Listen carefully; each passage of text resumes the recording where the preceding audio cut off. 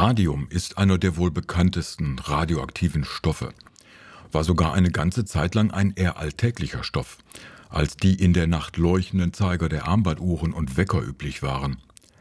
Entdeckt wurde Radium schon 1898 in Frankreich von der polnischen Physikerin Marie Curie und ihrem Ehemann, dem französischen Physiker Pierre Curie, in der Pechblende aus dem böhmischen St. Joachimsthal. Ein Abfallprodukt des Bergbaus.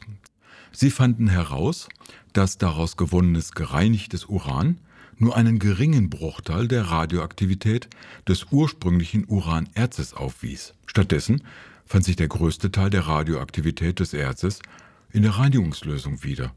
Aber erst am 20. April 1902 schafften es die beiden Wissenschaftler, dieses Metall in reiner Form zu isolieren. Im Jahr 1902 gelang es der Familie Curie schließlich, 1/10 Gramm reines Radiumchlorid zu erhalten und die Atommasse des neu entdeckten Elements genau zu berechnen. Das neu entdeckte Element Radium entsteht im Zerfallsprozess des natürlich vorkommenden Uran 238 und kann sich im Gegensatz zu anderen Radionukliden in der Zerfallskette im Erz anreichern, da es mit mehr als 1600 Jahren die längste Halbwertszeit hat.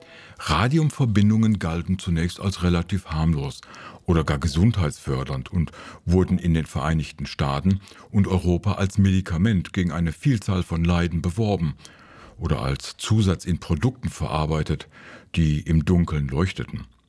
Die Verarbeitung geschah noch ohne jegliche Schutzvorkehrungen. Noch bis Mitte der 1930er Jahre wurden Kosmetika und Genussmittel beworben, die Radium enthielten.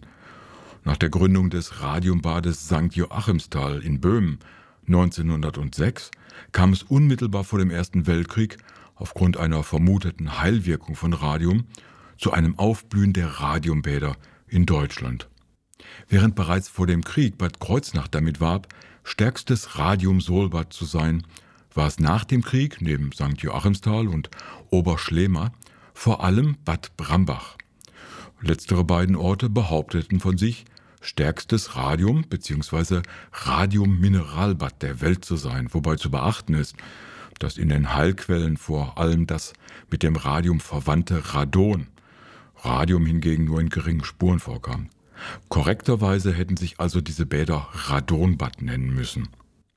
Erst in den 1920er Jahren erkannte man die gesundheitsschädliche Wirkung von Radium, als sehr viele der als Radium Girls bezeichneten Zifferblattmalerinnen in Orange in New Jersey durch die ionisierende Strahlung der selbstleuchtenden Zifferblattfarbe Krebstumore an Zunge und Lippen bekamen, weil sie mit ihrem Mund die Pinsel spitzten.